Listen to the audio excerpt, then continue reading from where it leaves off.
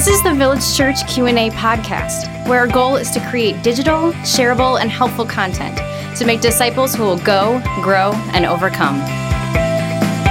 Thank you for joining us at the Village Church Q&A podcast. Pastor Tim and Pastor Michael with you. We're going back to questions about Genesis, from Genesis, and about creation, Michael. So here's our first question.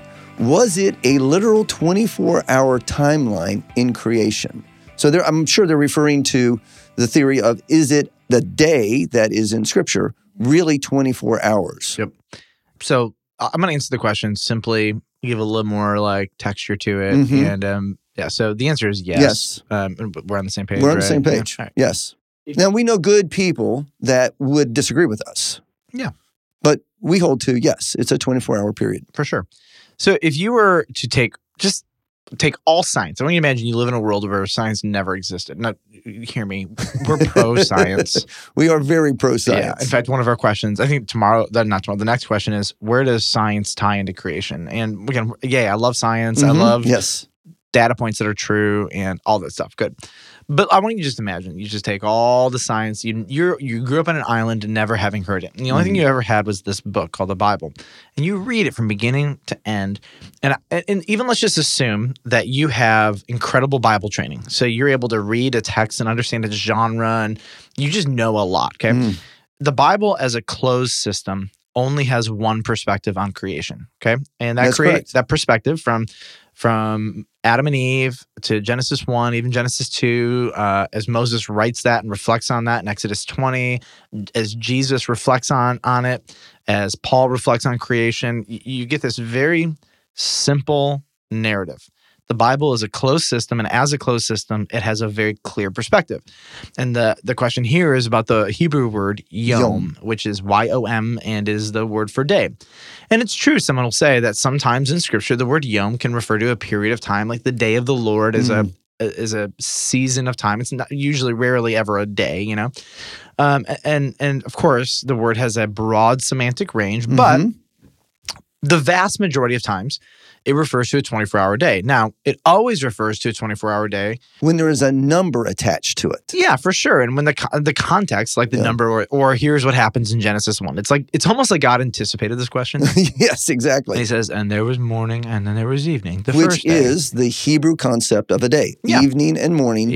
That's how the Hebrew mind works. Yep. We call them 24-hour days. They call them evening and morning. Whatever the whole point is, that if you just take it as a closed system, that's what it is. Now, one of the challenges over the past 150 years has been trying to reconcile, I would say, some data points and also some stories.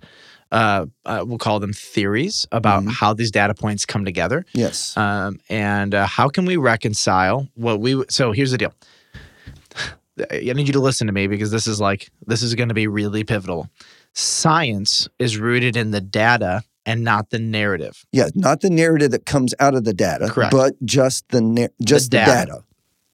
Evolution is not science. It is a theory.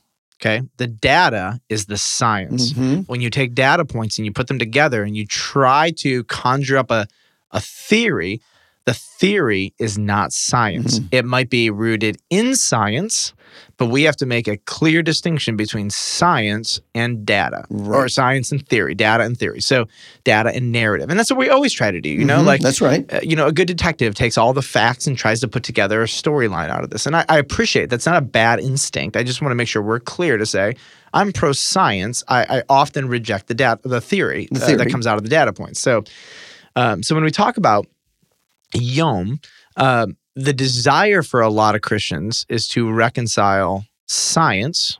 What they don't realize is they're not actually reconciling science. They're reconciling narratives and theories with Scripture. I rarely ever have any issues with data points in Scripture. My issue is that the narrative of Scripture is not consistent with the narrative, the theories that scientists have come up with to try to make sense of their data points. And so I do appreciate that multiple theories have come out trying to reconcile, in good-intentioned, science with Scripture. We believe Scripture is God's word, but we also don't want to reject science. I do think a lot of Christians get lost in the theories, they feel this pressure that I have to adhere to the theories if I'm going to be relevant. Well, I mean, here's an interesting one, right? Right now, conventional theory is that the Earth is 13.7 billion years old. Some of the latest science is actually saying, no, it might be between 2 and 4 billion years old. Yeah. Well, our science books are telling us it is science that it's 13.7 billion years old. Well, my grandkids' science books aren't going to say that. That's right. That's just a fact right now, because what they're communicating is that theory is a science. Well, they're different. And I think it's done a massive disservice to a lot of people to delude humanity that your theory is true when you can't prove it. All you have is data points, but the data points don't necessarily equal your story. Sometimes I think scientists can be bad detectives.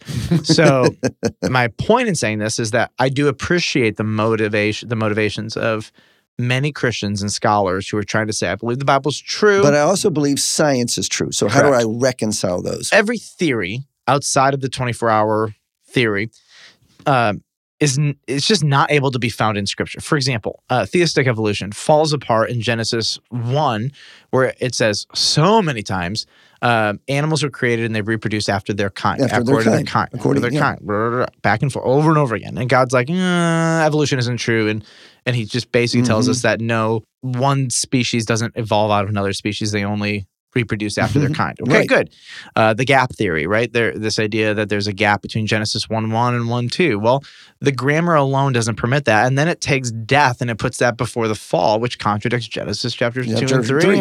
And then the book of Romans on death and creation. And so like you have every idea that enters into the equation that tries to reconcile them starts to fall apart in the grammar, in the vocabulary, and in the general storyline of Scripture. And it just doesn't fit. The only storyline that fits in the closed system of Scripture is a 24-hour literal day. That's how the Scriptures understand itself. Moses only understood a 24-hour period. Jesus only understood a 24-hour period when he read Genesis 1 and Genesis 2. So as a Christian, one day am I going to stand before Moses and Jesus and say, you guys had that 24-hour thing wrong. I know you thought it was 24 hours, but our science actually proves that you need to rethink what you held to. Yep. I don't think we're going to do that. Yep. That's what's funny to me is we find ourselves unintentionally ignoring what Jesus thought on something as Christ followers. Yes. Because we have this incredible pressure to buy hook, line, and sinker contemporary scientific narratives and theories. Again, the theory is not the science. The theory is the story that people are trying to come up with to make sense of the science. And unfortunately, when the theories keep changing, it's showing us that we are uncovering new data points that are making us rethink a whole bunch of things. Yeah. And how many data points or how many theories were based on carbon-14, only to find out that this entire process carbon-14 is falling apart in the science world. Right. Scientists are questioning the validity of carbon-14 because it's inconsistent. Because yes, exactly. But that's not being told. That's not being written in our textbooks for our children. At the end of the day. At the end of the day? Is that a 24-hour period day? Yeah. Well, no. Touché, Pastor Tim. Touché. No, but at the end of the day, if I'm not a Christian, well, let's say I'm an atheist, okay? And I am trying to look at all the data points. Really the best idea is evolution. Without God, it's of all the ideas, it's the best one. Now, I would question that because when you really start looking at the science, it's like, it's a theory. I'm just saying it's the best one. It's a good theory, but when you start putting science to us, it just falls apart. Absolutely. Violates laws of the universe, what we see, genetics, observable history, the whole thing. It falls apart in so many different areas. Here's what's interesting is it is the best idea. Of all the ideas that have come up, it is the best. But it utterly fails. Yes. Like it just does not logically make sense. This is where the Christian comes in and says, I appreciate your theories. With what you have, it is the best that you've got. I'm sad that you have articulated this narrative and theory as absolute fact, even though it's changing right in front of your eyes. That's sad to me that you're lying to an entire generation that what is actually you're calling science is actually theory. Yeah. That's sad. That is really hard. But what the Christian offers is something much more logical and coherent and helpful and understood correctly. If the earth is old, our view of creation in 24-hour days doesn't it doesn't blow that out of the water, Not at because all. if God made the world with the appearance of age, like he did Adam and Eve, then he's And a all the genius and animals can had do the that. ability to procreate. Correct. And so like the appearance of age only validates the genius of God. You know, so That's like right. there's like we don't need to get lost in some of these things, and we can say, you know what, like I can agree with the data points, and they're actually consistent with what I am with what the scriptures say. Like, we don't have to be wrecked by all this, you know, and unfortunately, though, this whole discussion about days and Yom and Christians and atheists and evolutionists, whatever, it's a really confusing conversation Sure. for people, because science and narrative and theories are all glumped into one big Mhm. blob, and it does take some time and some thinking. But the reality is, for an evolutionist, we'll just say a non-theistic evolutionist, to admit that it's wrong, the only The worldview would have to be alternative, changed. the only alternative is design. Yeah. And that is a scary thought. Yes. Because if design is real, if there is something conscious that could create all this, there's nothing he can't do. Yeah. And I'm probably going to be accountable to he, she, or it, or they, or them, whatever it is. You know, Yeah. obviously we know it's Jesus, but Well, listeners, please come back next time when we answer another question in the Genesis series, which is, where does science tie into creation?